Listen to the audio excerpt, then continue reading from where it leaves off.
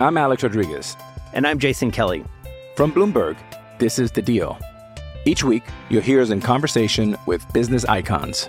This show will explore deal-making across sports, media, and entertainment. That is a harsh lesson in business. Sports is not as simple as bringing a bunch of big names together. I didn't want to do another stomp you out speech. It opened up so many more doors. The show is called The Deal. Listen to The Deal.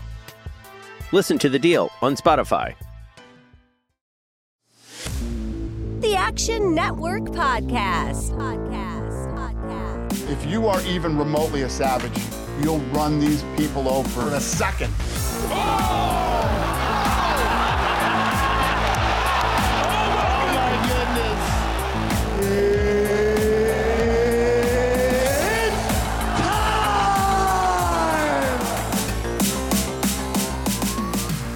Hello and welcome to the Action Network podcast presented by FanDuel. I'm Sean Zerillo, joined today by Billy Ward. And we're going to help you break down the very early morning UFC card going down at the Singapore Indoor Stadium in Singapore, starting at 5 a.m. Eastern Time. 7 prelims, 6 main card fights. This is an early one. Kegs, eggs, and broken legs. Always love the early Saturday morning fights. Billy told me he's going to wake up, smoke a brisket, and enjoy his day, and I think that's a great plan. See what I have planned for tomorrow morning, if we're going to be drinking at 7 a.m. with breakfast or not. But in terms of the main event, Max Holloway, a massive favorite over the Korean Zombie, TKZ.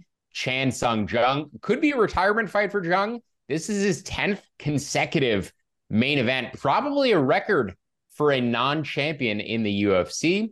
So certainly, speaks to his level of star power. Max Holloway, obviously one of the most popular fighters in the sport, one of the biggest stars in the UFC. In terms of betting this matchup and betting Max Holloway as a significant favorite, a minus 800 favorite, minus 750, the best available odds out there. That's basically where I projected the line. It's hard to get beyond that kind of pricing because you're getting to slipping on a banana peel type of territory when you get to that level of pricing in a high-level MMA fight. I think Max Holloway certainly deserves to be this big of a favorite. I don't really see where Jung beats him aside from landing essentially a flash knockout. But Holloway, the much faster hands, the much better athlete, especially at this stage of their respective careers. I think Korean Zombie, who's basically fought one time a year for the past 5 or 6 years and seemingly has regressed in his recent fights. I just think another year off. A bit slower, a bit more cage rust, where Holloway, coming off of a win over Arnold Allen, going to continue to look sharp. And he's basically wiped out the rest of the division aside from his 3 losses to Alexander Volkanovski. So on the feet, I think Holloway wins clear minutes, clear volume advantage, and I think his hand speed is going to prove too much. And similar to that Volkanovski fight against TKZ, could see Holloway winning via attritional finish, just an accumulation of damage that is being unreturned on the other end. If Zombie wants to win this fight, I think he needs to grapple. And I think he needs to do so successfully like he did in his fight against Dan Ige. Needs to hit takedowns, get top control, win minutes with top position, or as I said, land a flash knockout. We've actually seen Holloway's chin starting to crack just a little bit, knocked down for the first time in his career in his loss to Volkanovski, clipped, wobbled multiple times in his fights against Yair Rodriguez, Arnold Allen. So maybe the chin for Holloway starting to go just a touch. He's absorbed an average of about 130 strikes in each of his past 9 fights. So tons of damage worn throughout his career. One of the most durable athletes in the sport, some of the best cardio in the sport too. And that's why I don't really see many paths for TKZ to win this fight and would justify Holloway as a substantial favorite. But in terms of how I want to bet this matchup, Holloway inside the distance at minus 125. Also his knockout prop at minus 115, I think are 5 bets. Fine bets, projected those closer to about minus 150 and minus 135 respectively. So Holloway's finish props would expect a later finish around 3 or 4 or 5, like I said, with the cumulative damage, but just think the athleticism gap between these two is pretty substantial at this stage of their respective careers. Billy, are you playing this main event at all? And how are you anticipating, getting things started tomorrow morning? Yeah, you've almost talked me into the main event with your point, but yeah, as you mentioned, definitely going to wake up early, get the smoker going. It'll be nice, get some fights out of the way, be done by noon, get to go spend some time doing anything else on a Saturday. But yeah, I mean, you mentioned the star power of Chan Sung Jung. And there's kind of two ways to become a star. You can become a star because you are so good and so exciting, or you can be a star because you make your opponent look so good and so exciting. And Jung kind of falls in that second category, right? Like the zombie nickname is just because he absorbs hellacious beatings and keeps moving forward, which is a just horrible matchup for Max Holloway, the UFC's all-time significant strike leader. He's almost doubled up the next closest person in career significant strikes. He's at like 3,200, and number 2 is 1,800. It wouldn't shock me to see him hit Zombie 200 plus times in this one significantly. So if there was, outlets you had where you can take some player prop style stuff and take the over on significant strikes, I don't know how a book could set this high enough that I would be on the opposite side of that. But I get your angle on the stoppage. I just worry that Holloway not only does he not have a ton of power, but he doesn't really try to knock people out. He's just trying to touch you as many times as he can. With it being likely the last fight for Korean Zombie, does he power through? Do the refs and the doctors give him a little bit more leeway than they probably should? That scares me just enough that I wouldn't take the knockout prop until we got to maybe plus money. And you mentioned the grappling. I think if that happens, it's probably going to come early. It's just hard to grapple down the stretch after getting hit 100 times. So if we could catch Holloway live at minus 300, minus 400 after a round or two, I'd be interested. I don't see it getting much better than that unless he almost gets knocked out like right off the bat. So those are a couple ways I'm looking to play it, but this is one more just going to enjoy it. Love it for DFS. Max Holloway is going to score 1 million points no matter what scoring system you're using. So that's more my interest this week. Billy, I'm a little disappointed. We've been doing these podcasts for a while, and I feel like I have a good feel for your betting style. I'm disappointed that you didn't have a round 4 or 5 or decision prop. This seemed like a perfect queued up play where Holloway is going to land a ton of volume. And I think the finish does come later if it comes at all. And the decision equity bakes into that bet too. Was the price just too juiced, or it just not a bet that interested you for this fight? It's too juiced because I want to say like minus 500 to win by decision or something crazy like that. So you have to then get a worse line than that when you get rounds 4 and 5 as well. So I haven't looked recently. It's probably plus EV if I wanted to run the numbers on what I think was going to happen. I'm just not going to be in the business of laying 300, 400, 500 odds on almost any MMA fight. Make that a parlay piece, sure. If you're interested in doing some parlays, that would be an excellent piece. A little bit better juice than if you played him straight up. But as a solo bet, it's a lot.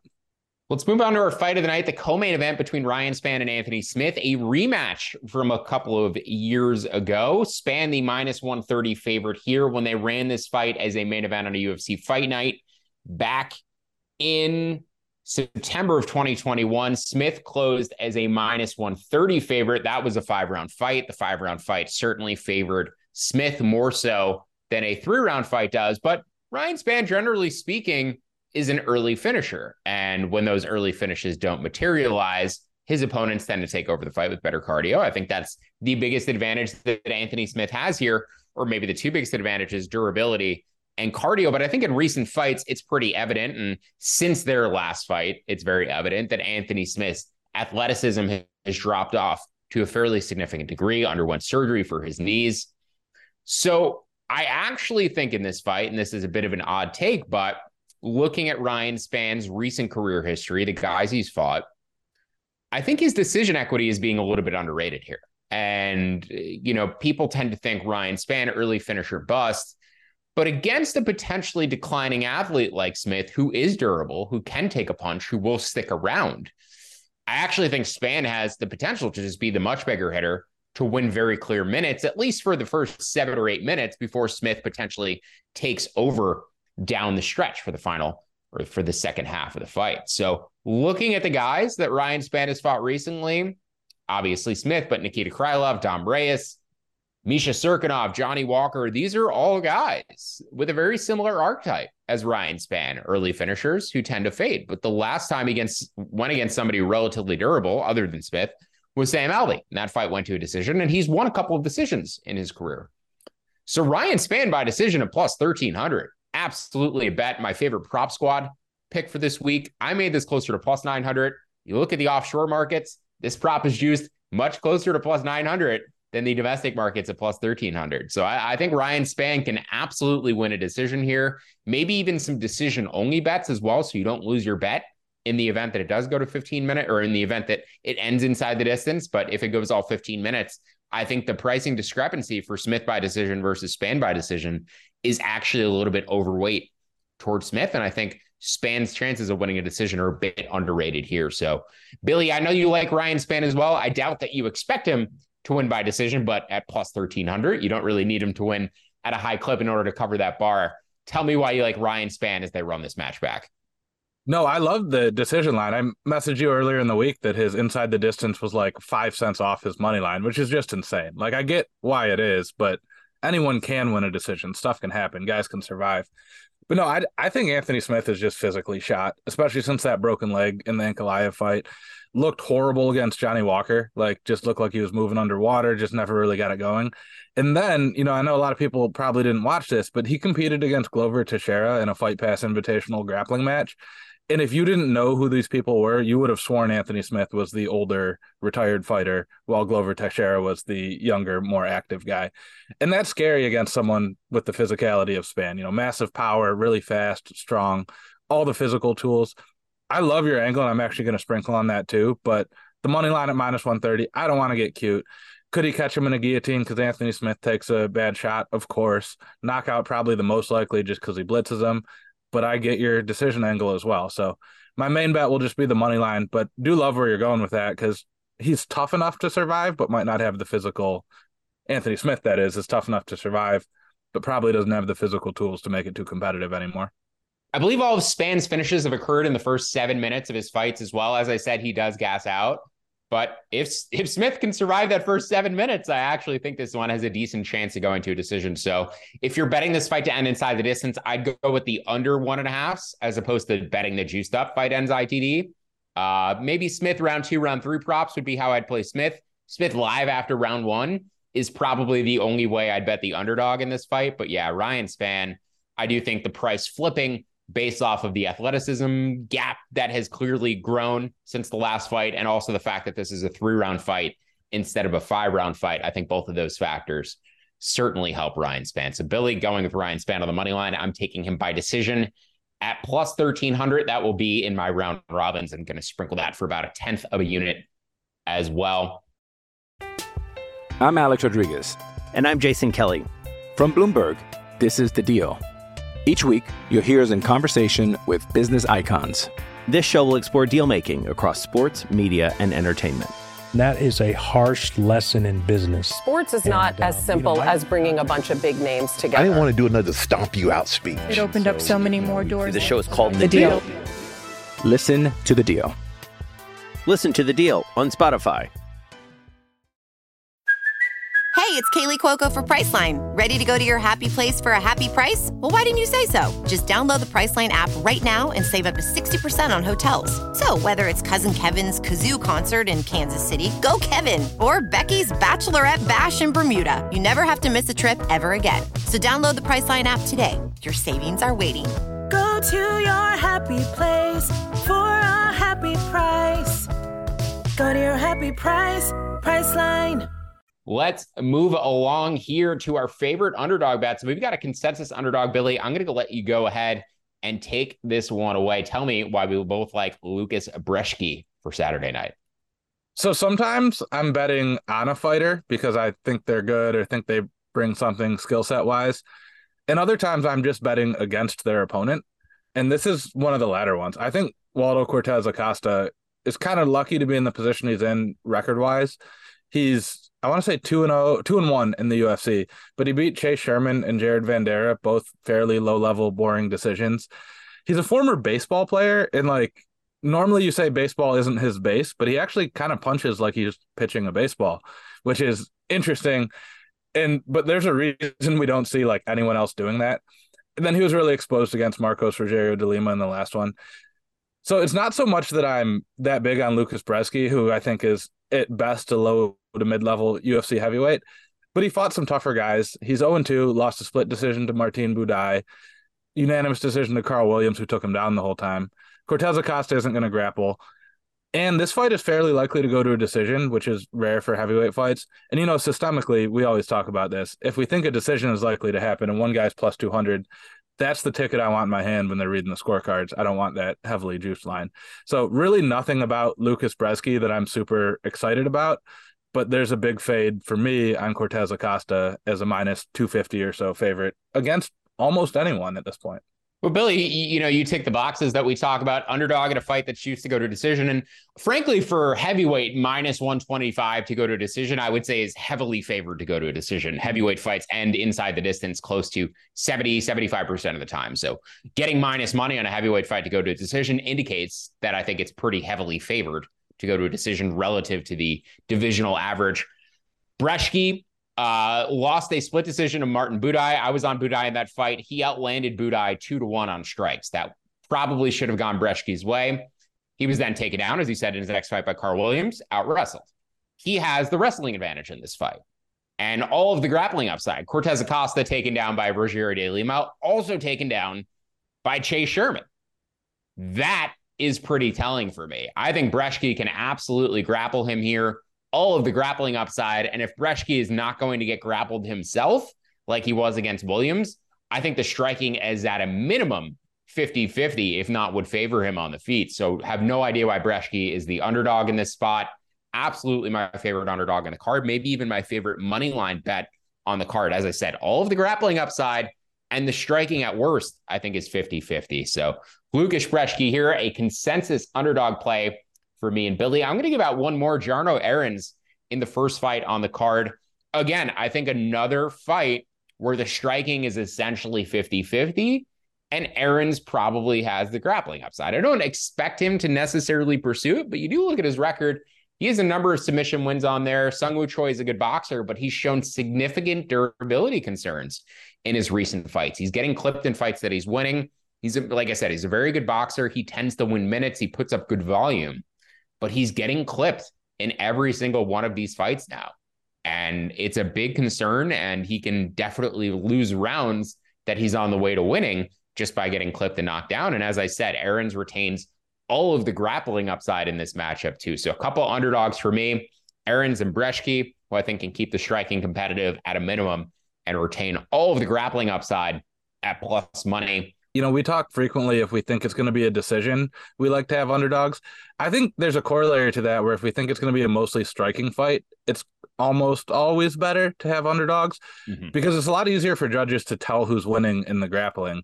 And when we think it's going to be a reasonably close striking fight, even if, one fighter looks a little bit better, those get judged incorrectly all the time. And unless someone's getting knocked down or cut up real badly, you could almost flip a coin on a lot of these striking only bouts. And even if one fighter lands 10 or 20 more strikes, that doesn't mean the judges see that. They don't see the stats. They're not counting along. So both of your picks kind of reference that to an extent. And I think that's something that systemically we should be looking at as well.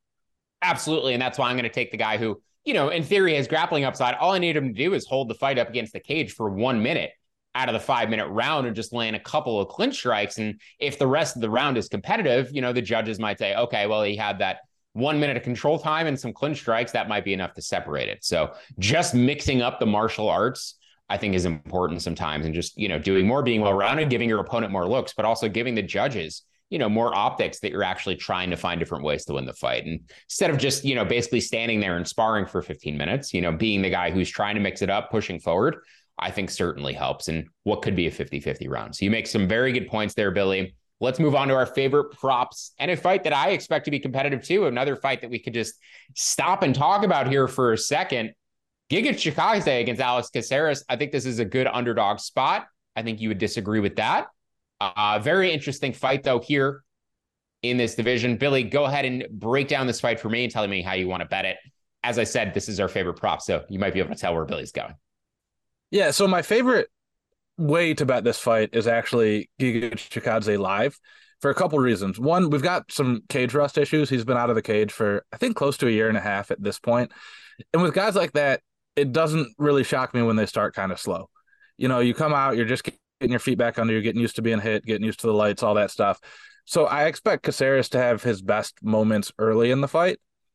But the other reason is, stylistically, Caceres has a real long, wide, like traditional martial arts stance that leaves him open to getting leg kicked really frequently. And Giga might have some of the best overall kicking game in the division. That's always something that you're probably not going to win any fights in the first round with leg kicks, but you land 5, 6, 7 the first round, 6, 7 more in the second round. All of a sudden you look like a minus 1,000 favorite down the stretch. So in terms of if I'm making a pre-fight bet on that, It's Chikadze in round 3 or by decision at -115. But what I'm really looking for is a competitive first round. Maybe Caceres steals it with some grappling. And I'm guessing you're going to talk about the grappling upside for Caceres, which he has some, but he's not an offensive wrestler. He has really good submissions. He developed his submission game because other people kept taking him down, and he needed a deterrent or a way to win in those situations. I don't see him having the wrestling ability to get Giga to the ground unless Giga slips on a kick or some other stuff, which isn't extremely unlikely, but also feeds into my pick where I think that's more likely to happen early than it is late as Giga tightens up and starts to pull away down the stretch. Yeah, I think that, that's a very solid breakdown. So my concern with Giga and the Giga live entry would be that I've never loved his cardio. Now, if Caceres is trying to pursue takedowns and not able to get them, I think that certainly is going to even the cardio out very quickly. Interesting points about the cage rush. You're right. I mean, Giga coming back, first fight since January 2022, and he also took an absolute beatdown at the hands of Calvin Kattar in that matchup. Chin was probably very close to getting cracked, almost put out near the end of that fight, ate a million elbows. His face was absolutely sliced to shreds. So curious to see what the scarring looks like on his face after that one, because he might look like the old hockey goalies before they used to wear masks after eating all of those elbows. But yes, as you mentioned, Alex, Caceres does retain all of the grappling upside in this fight. And when Giga has faced guys who have had to grapple him or try to grapple him, that's when he's fought to split decisions or lost fights. His Dana White Contender Series fight against Austin Springer, choked out, rear naked choke. Made it to the UFC, fought Brandon Davis, taken down 3 times, split decision win. Fought Jamal Emmers, taken down twice, split decision win. Then he faced a bunch of guys who were willing to strike with him, knocked them out, basically won on his title run, beat Edson Barbosa, till he finally faced Calvin Kattar, who took him down in the first round, beat him up, tired him out, and then the fight progressed from there. But basically, as I said, anybody who's taken down Giga, or at least threatened to take him down, has either beat him or gone to split decision with him at the UFC level. So don't actually expect, as you said, Billy Caceres to land takedowns. I don't think he's a good offensive wrestler, but I do think he's going to get the back at some point. And that's what you got to watch out for. Giga does give his back both standing and when he's trying to stand, if he gets taken down. So if Caceres is able to land a takedown, maybe he's not able to hold it, but I do think he can switch to a back take as Giga looks to get back up, or if they're in a clinch position up against the fence, I think Caceres is going to look to switch to a back take from there as well. So yes, very much agree. Don't think Caceres has huge wrestling upside here, but he does have the grappling upside. And I think the potential for back takes is very strong. So if he wins a 50-50 round 1, gets a back take in the second or third round, this is definitely his fight. But in terms of how I want to bet this, yes, I'm sprinkling a little bit on Caceres' money line at 2-1, but I actually think his submission or decision double chance prop at +290 is a better way to go about playing it. I think there's too much knockout equity, TKO equity baked into his line. Has that recent head kick knockout. He is not a power puncher whatsoever, though. If he's going to get a knockout here or an official TKO win, it's going to be as a result of submission that Giga doesn't tap out to, that results in a TKO injury, or a positional TKO via, stoppage on the ground where he's in mount and basically pounding him out, and Giga doesn't roll and give up his neck. So that's how I think Caceres wins the fight by knockout.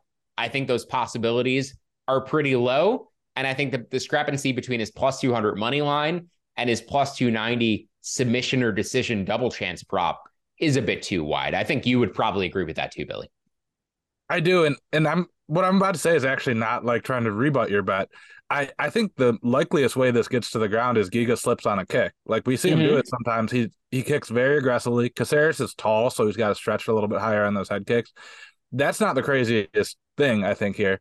But I do agree. And also, just if he tries to stand and trade with Chikadze, he's just going to die. So, yeah, we're not going to expect a knockout in a situation like that where he's a huge underdog in the striking. Yeah, I'm a bit wonky on the goes to decision or ends inside the distance here. I'd lean to the goes to decision, but I really do think one back take might be enough for Caceres to finish it with a choke. He is a very good rear naked choke. And as you said, on the feet, I think there's a huge discrepancy in terms of the impact of the striking. Giga has that beautiful body kick that he seems to put out a lot of people with, and that's just sort of like a roll of the dice that you can't really predict. Caceres, though, tends to be very defensively sound and very careful in terms of how he approaches the striking. So could see a bit of a tepid striking pace, but I also think there's going to be moments where this gets very close to a finish and is going to be hairy. So that's why I kind of stayed away from the total in this matchup. And then, I just want to mention before we move on, that submission or decision double chance prop, I'm also playing Parker Porter in his fight the exact same way. I think Porter's knockout is too far baked into his money line against Tafa. I think it's a very similar matchup to this one where there's a clear striking advantage for the favorite, but I think the underdog has a chance to either grapple or win minutes down the stretch. So Parker Porter submission or decision, Alex Caceres submission or decision, my favorite props for Saturday. Billy going with Giga Chikadze round 3 or by decision. And Billy, you had one more as well with Nakamura, right? Yeah, going with my prop squad style pick, Rinya Nakamura plus 600 by submission. He's, depending on the book, roughly even money to win this fight by submission in round 1, I should say. He's roughly even money to win this in round 1, but he's like much more heavily lined to win it by knockout in round 1 than he is by submission, which doesn't make a ton of sense to me because he's the Japanese Bo Nickel. He was the under 23 world champion in wrestling. He was going to compete in the Olympics before it got canceled, switched over to MMA. Yes, there's a significant chance he finishes with a TKO on the ground, but his A+++ skill is his wrestling. Guy gives his back, gets choked out. That should be a lot closer to the knockout line than the plus 600 we're seeing right now. So a little bit sprinkle on that. It's going to be my prop squad pick this week. Billy, did you hear somebody else say that he's the Japanese Bo Nickel this week, or is that just like kind of the comp you made on him? I have said that a few different times in a couple different places this week. I don't know that I've heard anyone else said it, but it's definitely been in my brain. But he is. I mean, he's ridiculously athletic lefty with elite wrestling. I haven't tuned into any other content this week. Frankly, I haven't read or seen anything you've done. This is the first time we've talked about the fights this week. It's literally what I have in my notes. This kid is the Japanese Bo Nickel. So yeah. I'm glad that we've arrived at the same comp on him. He's a freak. I mean, he's a freak athlete. We see a lot of these Japanese mixed martial artists come over. Tatsuro Taira, for example, Horiguchi, don't have the most physically imposing physiques. They're more grapplers, but a bit noodly. Nakamura is an insane athlete. This kid hits like an absolute truck. I think he's an absolute potential future champion and maybe the best Japanese mixed martial artist ever. I think he legitimately has that ceiling. This kid is an absolute freak athlete. So the way I'm betting that fight, Nakamura Garcia under 1.5 rounds at -160. It is juiced up.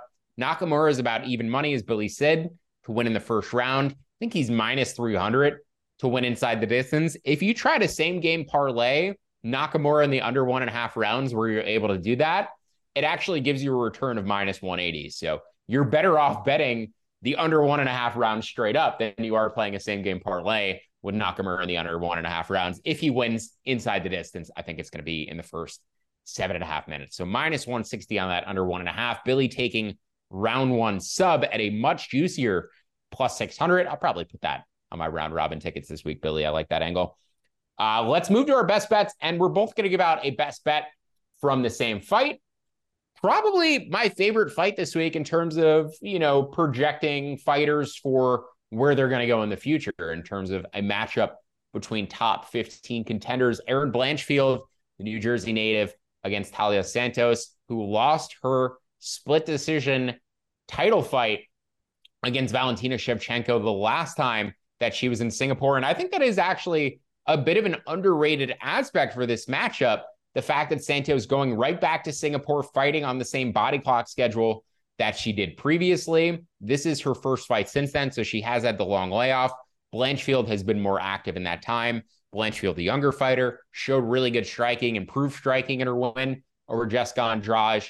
I think Blanchfield is the future champion. I think Santos, though, in her own right, should already be the champion, if not could be a future champion as well. So curious to see the trajectory of Santos's career coming off of that loss, whether her motivation to get back into the title picture is still there. We know Erin Blanchfield as motivated as anybody in the division to wear UFC gold around her waist. Billy, I'm going to let you go ahead and give out your side. But in terms of my favorite bet for this fight, I'm playing it to go to a decision at -220.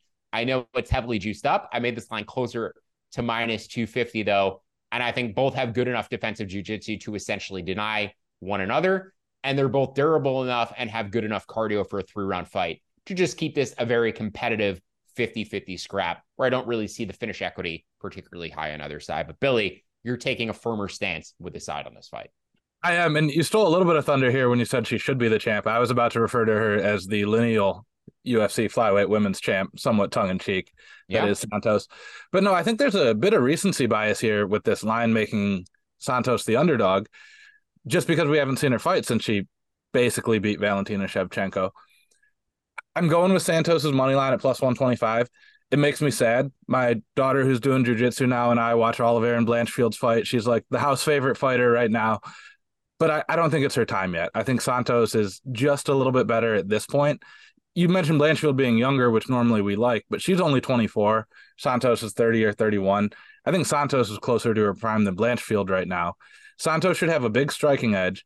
But what really stood out to me is the way that Blanchfield gets her takedowns is by generally she rushes in with punches, initiates a clinch, then get trips and throws. Santos has a very good Muay Thai style clinch where she can win some of those clinch grappling exchanges and probably not get taken down so easily against Blanchfield. And Santos is also a very adept counter striker. So if Blanchfield is rushing in trying to force the clinch, she can step back, kind of slide out of range, do a little bit of Ian Gary, Sean O'Malley type stuff where she uses that length and range to snipe from the outside. If it does get to the ground, Blanchfield is favored, but I think Santos has a strong enough game to just not get immediately tapped. And then if she's winning the striking, that's all you need, right? Because the damage is so heavily prioritized on the scoring. I do think it likely goes to a decision. If it does, I kind of want the woman who's landing more strikes rather than the one who's desperately trying to get takedowns, getting a minute or two of control time, and then getting punched on the feet. I am worried, though. You mentioned Blanchfield's striking progression looked so much better against Andrade than even the fight before that. She's almost, I shouldn't say almost certainly because that's tempting fate, but she's a very likely future champion. I'd love to see these two rematch for the belt in 2 or 3 years because I think one of them ends up having it. Probably whoever wins this one is the next champion at flyweight. Yeah, this is a great fight. As you said, Billy, I think Santos being in her physical prime, she's just going to be the stronger fighter here. And I think that might be enough to deny the takedowns. It might even be enough to get her offensive takedowns. I think the fight that's most concerning for me was Erin Blanchfield's effort against JJ Aldrich, where she ultimately won, I believe, by second or third round finish. But she was taken down twice in that fight and wasn't able to land takedowns of her own. And she sort of struggled with Aldrich's size. She's short. She's only 5'4". Santos is the bigger fighter. But also the upper body takedowns that Aldrich hit in that fight are the similar types of throws that Santos goes for. So I actually think it's possible that Santos gets takedowns at top time here too. The fact that it's heavily juiced to go to a decision, taking the plus money, I agree. I wanted to bet Erin Blanchfield here. I'm with you, Billy. I'm a big fan of Erin Blanchfield. I'm from the Northeast. I just like how she fights, though. She's sort of a female Merab Dvalishvili to a degree, just in terms of the pace, the forward pressure that she's going to provide. I just love the style in which she fights. I think she's getting much better. I think we both recognize that the striking improved drastically in the last fight against Andrade. I'm a bit skeptical that, it improved so much, though, technically more so than it did just because Andrade was so worried about the takedowns coming. And she was just extremely open to getting hit there because she was worried about the level change. So, Blanchfield, I agree. I don't really think you can bet her here. I want to bet her here. I want to root for her. I'm going to be rooting for her, but I'm going to be rooting for her to win by decision. Fight to end by decision, go to decision, minus 220, my favorite bet. Billy is going to be betting Talia Santos on the money line at plus 125. I would say Santos, probably more KO upside, Blanchfield more submission upside, but I think Santos's defensive jiu-jitsu, I would trust more than Blanchfield's chin, I suppose. I think especially if they get in a firefight, I think I'd give Santos more finishing upside. So, yeah, definitely agree with Billy in terms of leaning to the dog here. But that'll do it for us for UFC Singapore. Hope you found some value that you want to bet throughout this card. For Billy Ward, I'm Sean Zerillo. We'll be back next week for another UFC card.